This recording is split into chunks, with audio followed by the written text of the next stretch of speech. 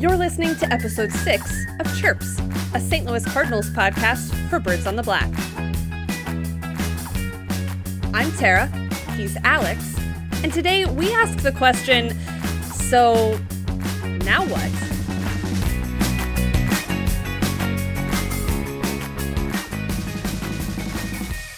Hey everyone, welcome back to Chirps. As always, Alex and I are grateful that you decided to stop by, give us a listen, and if you missed any of the episodes so far, you can always go back and listen to the earlier episodes. Make sure you hit subscribe on the Birds on the Black podcast, wherever it is that you listen to your favorite shows. That way you won't miss an episode, and you can always find us at birdsontheblack.com as well, and while you're there, you could also make sure that you enter to win a Birds on the Black beanie. We're giving away 5 of them. The winners will be announced 2 weeks from today, the day that this show will go live. So plenty of time still to enter there. Alex, it has been quite a week since we last talked. I fully expected to have a little more time before the hot stove ratcheted up a few notches, but here we are. The Cardinals jumped the gun on the winter meetings, got their guy, or at least a guy who fills a lot of the needs that they had. I guess let's start there real quick. We talked briefly about Paul Goldschmidt last week. Were you surprised to see the Cardinals go out and get something done that significant ahead of the winter meetings this week? No, it seems like if that's a trade you're going to do, that's a trade that makes sense to do it when they did it. I feel like that's around the same time when the Hayward deal was done, before the 2015 season. So no, I wasn't surprised at all. I'm still confused or just uninformed on what the plan is going forward in the winter meetings. Not just the winter meetings, because I think this is just kind of, I forget who said it, but it's just like a glorified trade show, basically. Like it's completely unnecessary when obviously all these teams, this is 2018 and teams can easily call each other, email each other, text each other anytime they want to. They don't all have to converge on the same location and do all this stuff. But no, I wasn't surprised. I wasn't surprised by the timing. I was a little surprised by what we sent to Arizona, and I thought it turned out to be, I thought it was a good deal. Yeah, I think it might seem like the Cardinals got the better end of that deal. I think that will be determined by whether or not Paul Goldschmidt stays in St. Louis and at what cost. But I think the Cardinals didn't really have a place for the players that they sent to Arizona, and they're going to have a real shot at making a difference on that roster. So I think it worked out well for both the Diamondbacks and the Cardinals. But to your point, it does still leave a lot of questions, right, about what this team is going to be and how they're trying to move forward. And I feel like we've always had a pretty solid grasp on this long-term agenda that John Mozeliak likes to talk about. That's a little bit in conflict with some of the moves that they've made and some of the conversations that have been had since then. The timing of the Goldschmidt deal definitely opened up the front office's time in Vegas this week to talk about other things, to visit with other teams and other players. But what exactly they're going to do seems to be, I don't want to call it a mystery, because they're going to try to find left-handed relief help. They're going to try to find a backup catcher, and they're going to try to find a left-handed bat off the bench. Those things they've been very clear about. What they've been less clear about is whether or not that's all they're going to do. And everyone wants to ask about Bryce Harper without actually asking about Bryce Harper. And of course, those conversations are all going on right now. By the time this show goes live, who knows what will have developed at that point. But like you mentioned, there does seem to be a little bit of confusion, and maybe it's just a disconnect between this sort of win now move in Paul Goldschmidt, which is what we're going to talk about for the most part today, but also this sort of cloud hanging over everything else as far as Bryce Harper is concerned. Right. Make no mistake, the bullpen was an absolute disaster last season. So I think it makes sense, and I understand why they are talking very openly about wanting to improve the bullpen.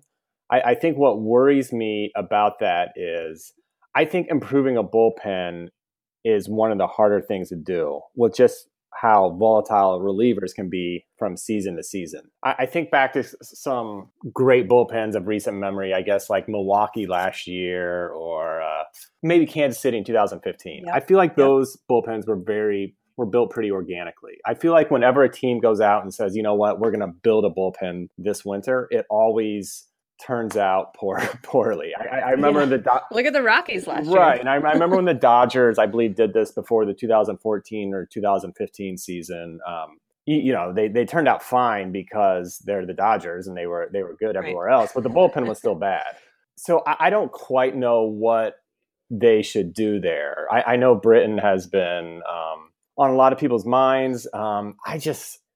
Maybe I'm spooked by Cecil, Holland, and whatnot, but I just don't like giving money to a lot of these guys. I think back to some of the great relievers, like say Mariano Rivera, or before him, Dennis Eckersley. Those are really the only two guys I can think of in recent memory who I would really open up the checkbook for and say, let's get these guys. These are good relievers that we want on our team. These are difference makers. I think the closest thing to that right now would be like Craig Kimbrell.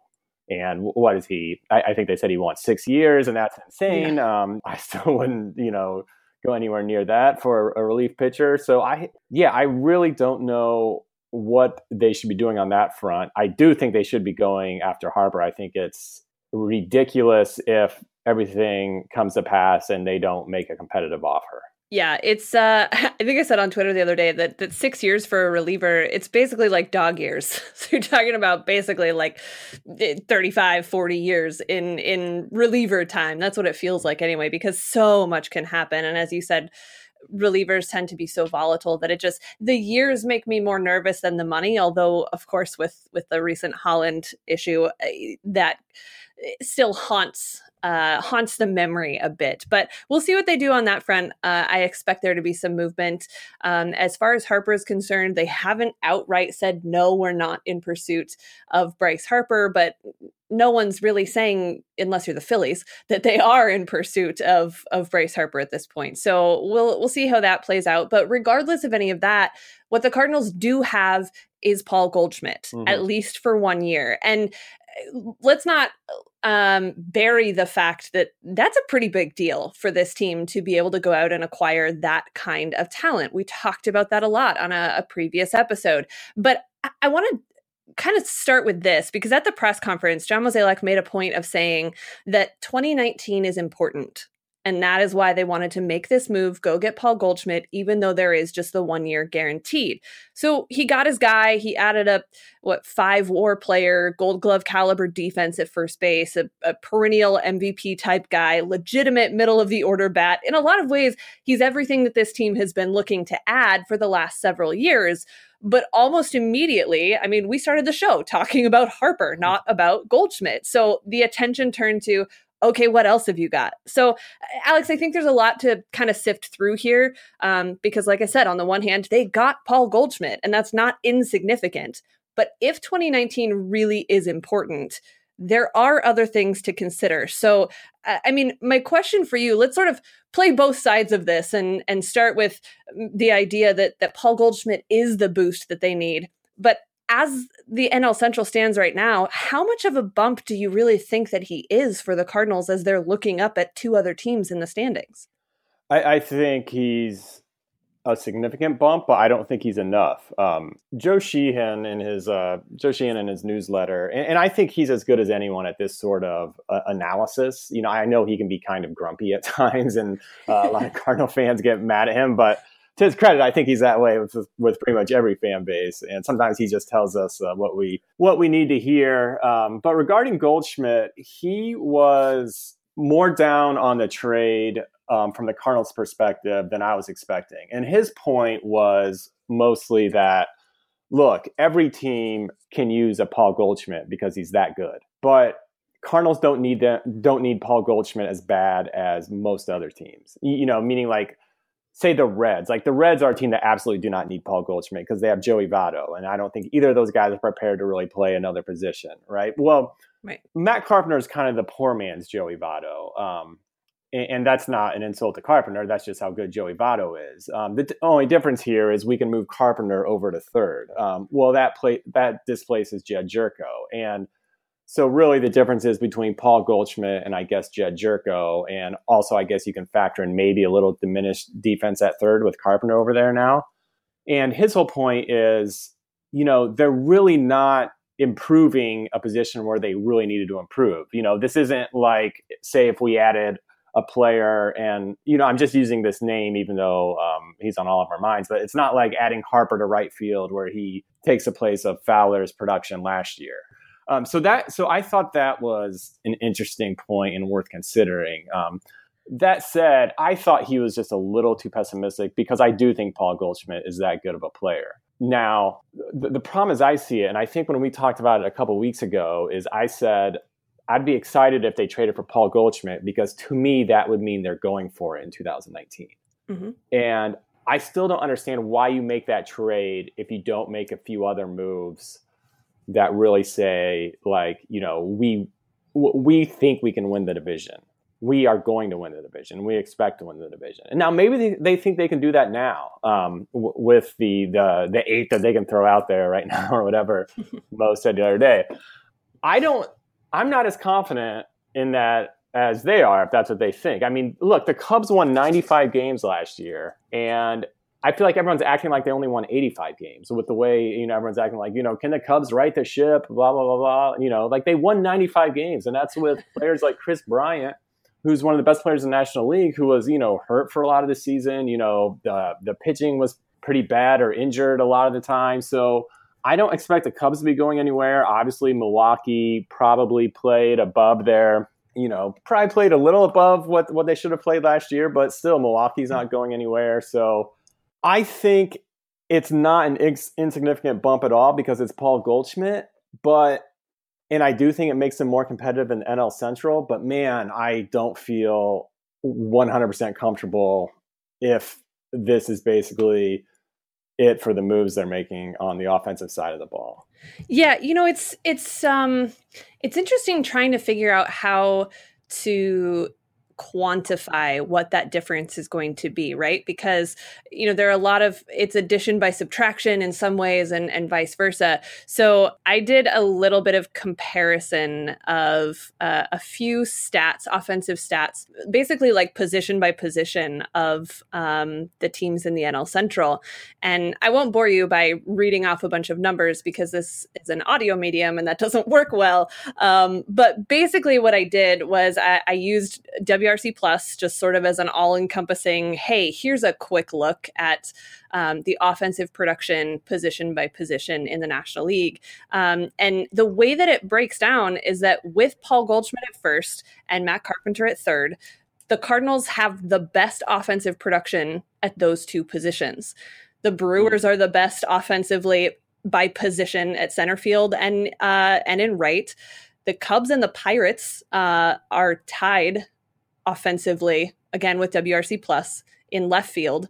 Javi Baez leads the National League at short. And then the Pirates are the top number at catcher. So I have all that broken down by player and team and whatever, and that's all not really effective in this conversation. But the point is, by the numbers, Paul Goldschmidt and Matt Carpenter at the corners make them a very potent duo.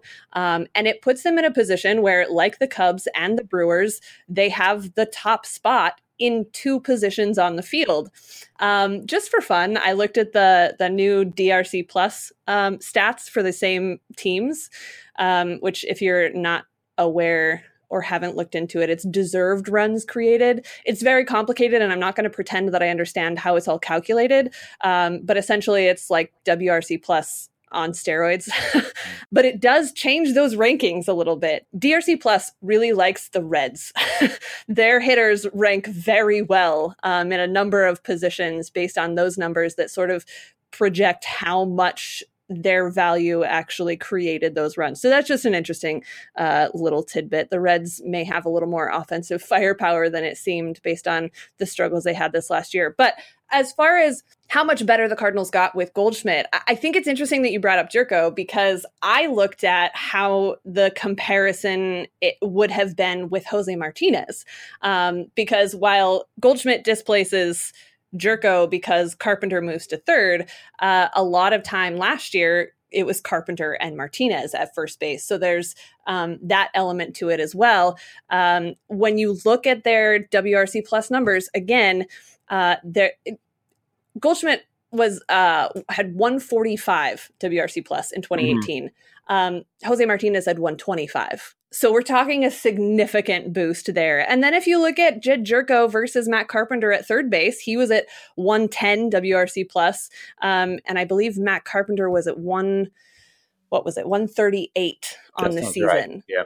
So it is an upgrade either way that you look at it. So I would tend to see it a little bit more positively than maybe even you did based on that article by Joe Sheehan, because the direct comparison of the options the Cardinals had really presents a very telling case for how much better Paul Goldschmidt is than either the combination of Matt Carpenter and Jed Jerko or Matt Carpenter and Jose Martinez. So all of that is a very complicated way of saying I don't want to undersell how much value I think Paul Goldschmidt has.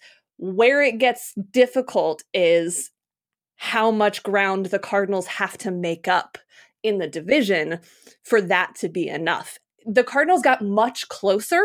I just don't know how much closer that actually is based on sort of Paul Goldschmidt's value in a vacuum. Correct. And let me just say, I don't want to be underselling Paul Goldschmidt at all. Like, he's obviously a great player. He's about to be in his, age 31 season. So, that's still, there's no reason to expect any sort of decline from him, but for an unfortunate injury or something of some sort.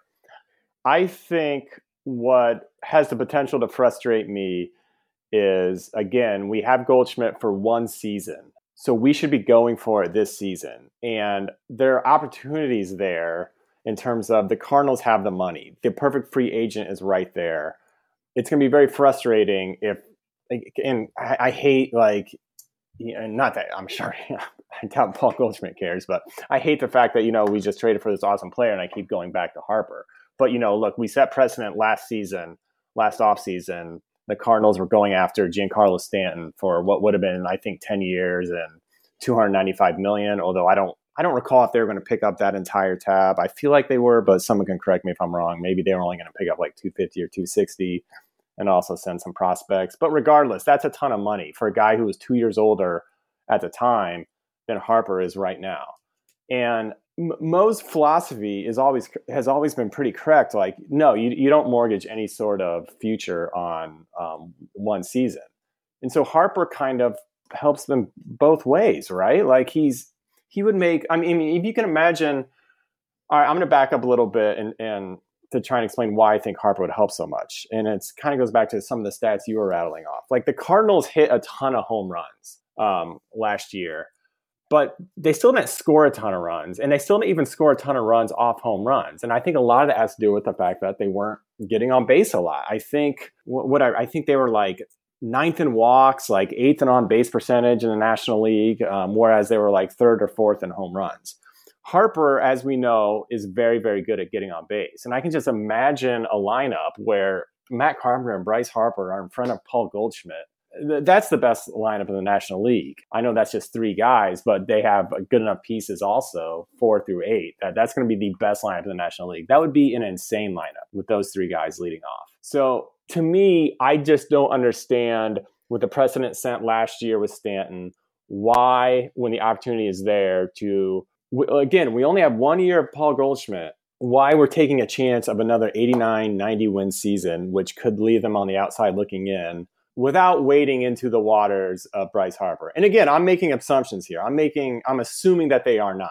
Yeah, I mean, if it does, I think it'll catch everyone by surprise, because I think they've done a good job of convincing the majority that they're out on Harper without ever actually saying that they're out on Harper, which is a fascinating skill that John Mozeliak has. Well, you don't have to say you're out on Harper if you were never even in on Harper. Well, yes, but no, I completely agree with you. I think that there's such a case to be made for Harper that it's hard to understand why an entire team of people in the Cardinals front office would be looking past it.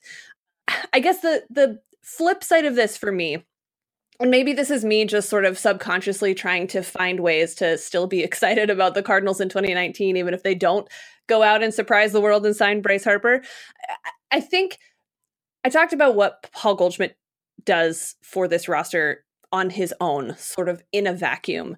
But I'm curious to know what you think he does for the rest of the lineup, because the Cardinals haven't had that guy in the lineup in quite a while. So, you're talking about protection for, in theory, Ozuna, who's hitting behind him, whether it's Bader in front of him, or I certainly hope they don't try to put Fowler in the 2 spot right away and make him prove himself there a little bit. We saw Yadier Molina hitting second for a while last year. I did not hate that. But if it's just Paul Goldschmidt, how do you see this lineup shaking out in the best way to kind of help the rest of the guys in the lineup because of the pitches that they're going to see, because of the guy hitting behind them, and all of those sort of subsidiary things that adding Paul Goldschmidt to that lineup does? No, that's a really good question. And I think one good thing that Paul Goldschmidt does in this lineup is he takes pressure off Carpenter. Yep. I think we can stop worrying about, like, why do we have a 3-hitter? Why do we have who should be our best 2-hitter or 3-hitter batting leadoff? I think the answer to that is, one, we don't have a real leadoff hitter so long as Fowler's not playing well. And two, before Goldschmidt, we didn't have a real, we didn't really have someone, else to really fill that role, so so hopefully, I would actually like to see, and people are probably going to think I'm crazy for saying this. I would like to see, again, assuming we don't get Harper, I would like to see Fowler start off in the leadoff spot again. I was listening to the Seeing Red podcast today, and Bernie was kind of talking about how, he thinks Fowler's going to kind of like be on a mission to prove, like, I'm not that guy from last year. I do think there's a chance he's going to be pretty re-energized and to show, like, I don't know if he's going to be the 2016 Dexter Fowler he was with the Cubs, or he had like a 395 on base. But man, if he could be closer to what he was in 2017 and have him at the top of the lineup, getting on base at 360, 370 clip, Carpenter at 2-hole, and then Goldschmidt coming up right behind those guys. It's not quite what I said earlier with, Carpenter, Harper, and Goldschmidt, but that's a pretty good lineup. And, assuming he's not hurt, that pushes Ozuna down to a cleanup spot. And I think that's a great spot for him. Hopefully, if he can be what he was in 2017, then this lineup has potential to be really good. I don't think we have to worry. Well, I hope not, but hopefully also his arrival means we don't have to worry about seeing Molina in the top 4 or 5 spots anywhere in the lineup. I didn't love him batting second. I just thought that was silly. I know it's Yadier Molina, and kind of like we defer to him on a lot of things, but to me, he should be batting 6th, 7th, or 8th. So yeah, that's kind of how I feel about it. You're right. Like, he does add something, possibly a bat that we haven't had since prime Pujols. Not counting, those 3.5 months last year where Carpenter was just out of his mind. But yes, he should round out this lineup pretty well. And that's why I didn't want to sound like I was underselling him, because he really is one of the best hitters in baseball. Yeah, I think it's easy to, and I know I did this with Stanton last year, when that sort of dangled out there as an option. You start thinking about how great it would be, and then you end up with Ozuna. Even if he'd been good last year, better than he was in reality, it still sort of felt underwhelming. So when you've got all this buildup for Harper and everything that he can be for the next 5, 6, 7, 8 years, and then you have 1 year of Paul Goldschmidt, it feels like a little bit of, I don't want to say a letdown, because I'm very, very excited to watch Paul Goldschmidt play for St. Louis next year. Mm-hmm. But it still feels like, well, okay, but can we do better? And I think that's going to be the case until, we see what this roster can do, if in fact it doesn't include any other heavy hitters from the offensive side of the ball. So all of this, of course, is very subject to change. We have no idea what's going to happen in the next 12 hours, much less the next week or the next month, and all of that will tell much more of the story. But it is an interesting part of this to think about, as far as what the 2019 Cardinals do look like if Paul Goldschmidt is their big play, which is a big play. Again, don't get me wrong. But I keep going back to this idea that 2019 is important, in air quotes. I just wonder what it's important for. Is it important for the organization as a whole? Is it important for the guys on the roster that are coming up to the end of their contracts? Is it important for trying to win a World Series this year? I mean, there's so many things that could suggest. And, I feel like if you really want to make the case, as you said, that you're all in on 2019, you finished 7.5 games back in the division, not 4. Well, so there's a bit of a mountain to climb. If you'll forgive me, because I want to lodge one more just kind of complaint about where this offseason could possibly be going. Again, we have Goldschmidt for 1 year, and then we're going to have to either try and re-sign him or watch him go elsewhere. We've heard a lot of chatter lately about how much the Cardinals are enamored with Nolan Arenado, and if, say, he had been a free agent this year, then that would have been kind of their move. And so perhaps maybe they're waiting for him next year. Well, here's my problem kind of with that sort of thinking. If Jason Hayward, David Price, Giancarlo Stanton, if they taught us anything, it's that we can't count on these guys signing with the Cardinals. You just can't. It's not going to be a guarantee that Goldschmidt's going to love it here and sign. It's not going to be a guarantee that just because Nolan Arenado is a free agent that the Cardinals are going to be able to get him to come to St. Louis. So all the more reason when there's a free agent like Bryce Harper out there to put your chips in the table and to take a chance. Like, I don't care how much you love Nolan Arenado. He's not a free agent now. He's not a free agent until a year from now. We don't know if he's going to come here. So why would you not take a chance on a guy like Bryce Harper when, I don't know, it just makes no sense to me with his age at, like, he's 5 years younger than Goldschmidt, and they're talking about signing Goldschmidt for, 5 years. And it's like, you can have that with Harper, only have his prime years. You can have 10 years of Harper, which basically takes you through what would be the Goldschmidt contract of 5 years. Only you get the years Goldschmidt put up in Arizona. Do you understand what I'm saying? Absolutely. I'm reasonable, or no, I made a similar point on the podcast I do with Daniel Shoptaw on Sunday nights, and I basically used those same numbers, made that same case. And it seems strange that, the Cardinals would be more invested in the 5 through 10 years of what would be a Bryce Harper contract for Paul Goldschmidt than they would for years 1 through 5 at least of a Bryce Harper contract. And the whole waiting for Arenado thing, man, Derek Gould talked about that with Kevin Wheeler on his podcast not too long ago. And it's mind-boggling to me how much it seems to fit what the Cardinals are doing and also be a really terrible play. It just seems like there's so much more risk in this whole let's wait for Arenado and then go all in than there is to go all in on Bryce Harper. Even if that's not the guy that you if you could draw up the perfect player for the Cardinals, maybe it's not Bryce Harper. Maybe it's Nolan Arenado instead. I don't know. That's probably not where I would go with it. But even if that's your point, there's less of a guarantee, so much less of a guarantee. The Colorado Rockies could compete this year and then decide to work out an extension with Arenado. And then you've wasted the opportunity to sign Bryce Harper for the chance at Arenado that doesn't even end up happening. It's mind-boggling to me how that would be the risk the Cardinals would be willing to take when they have this golden opportunity.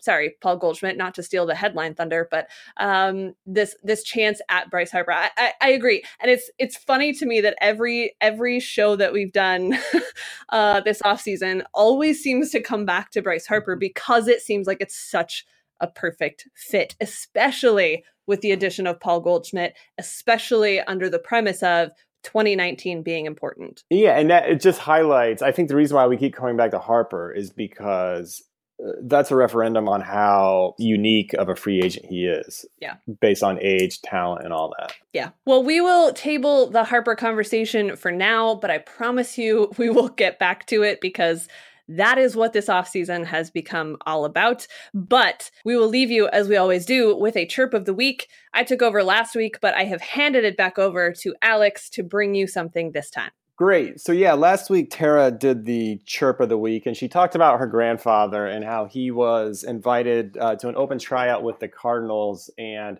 he made the team, but essentially turned down the contract because he would have been blocked by Bill White. Now, during this, I sort of interrupted Tara at one point, and I said something that was really stupid. I said two things that were actually really stupid. First, I mentioned the book October 1964, and I said it was by Bill Halberstam, and that's actually by David Halberstam, of course, the famous author. I think it's because we were talking about Bill White. I had the name Bill on my mind. And two, and the more egregious error, I said, and I wasn't confident in it at the time, but I said, if memory served, Bill White was the first African-American to play for the Cardinals. That is categorically false, as was quickly pointed out to me by Jeff Niehaus, who is Fly the L on Twitter. He was not the first African-American to play for the Cardinals. Bill White didn't join the Cardinals until 1959. In fact, he was preceded by several players, including Curt Flood, Brooks Lawrence, and Tom Alston, who was actually the first African-American to play for the Cardinals. Tom Alston joined the team in 1954, and I think that's significant because, a lot of people think about Jackie Robinson breaking the color barrier in 1947, and I think a lot of people just assume the floodgates open, and that did not happen. As you see, the Cardinals did not get an African-American player until 1954, and you have to remember there were only 8 teams in the National League at that time, and the National League is where a lot of the African-American players, that's the league a lot of the African-American players were joining. But the Cardinals purchased Tom Alston from the Pacific Coast League San Diego Padres. And at the time, he was the most expensive African-American player ever. And they also sent four players to the the Pacific Coast League San Diego Padres. Not quite the same, but if you want to, consider this in the line of other transactions we've had with the Padres, like Ozzie and Templeton and, Edmonds and David Freese, definitely be my guest. He was slated to be what people thought was going to be a very good player. Unfortunately, he suffered from mental illness. And, in this day and age, I don't think we deal with mental illness perfectly. And I'm going to assume in the 1950s, it was much, much worse. And because of that, he only played about 4 seasons with the Cardinals, and then he was out of baseball. Come around 1990, he was living in a nursing home, and Joe Garagiola found this out, and he went and met with him, and through a foundation that Joe Garagiola was running at a time, he helped Tom Alston get an apartment and kind of get back on his feet, and even got this thing going at Old Busch Stadium in 1990 where Tom Alston threw out the first pitch. And that was significant because, and I'm getting a lot of this information from the SABR website, that's sabr.org, SABR.org. And that was significant because, St. Louis at the time wasn't the most welcoming to him. And when he threw out the first pitch, he got a standing ovation. And I thought that was really cool to see. And unfortunately, he passed about, I believe, 3 years after that. And according to sabr.org, his tombstone in North Carolina actually has the birds on the bat on it. And I thought that was really cool. So there you go, Tom Alston. Go read about him on sabr.org. First African-American player to play for the Cardinals. Well, there you go. So not only a trip of the week, but also some homework. If you're tired of reading about the winter meetings, you can go read about Tom Alston as well. Alex, thank you very much for that. We'll look forward to the remainder of the winter meetings and whatever madness stems from there, because there always is some. Look for some new Prospects After Dark merch as well. We'll shout out our good buddy Kyle Reese. He has worked with Cardinals Gifts on some new merch that's available for a few more days anyway, so go get your merch there. You can follow Alex on Twitter at AlexCard79. I'm at Tara Wellman. And if, while you're listening, you'd be so kind as to rate or review or subscribe to the podcast, that would be super. Alex, am I forgetting anything? I don't think so. Yeah, go check out those sweaters, the Prospect After Dark sweaters that are pretty hideous. I will probably buy one. They're hideous because they're supposed to be hideous. But yeah, it's good stuff. All right, I think that'll do it for this week's episode. Happy hoping for Harper as we continue through the off season, and we'll talk to you again next week.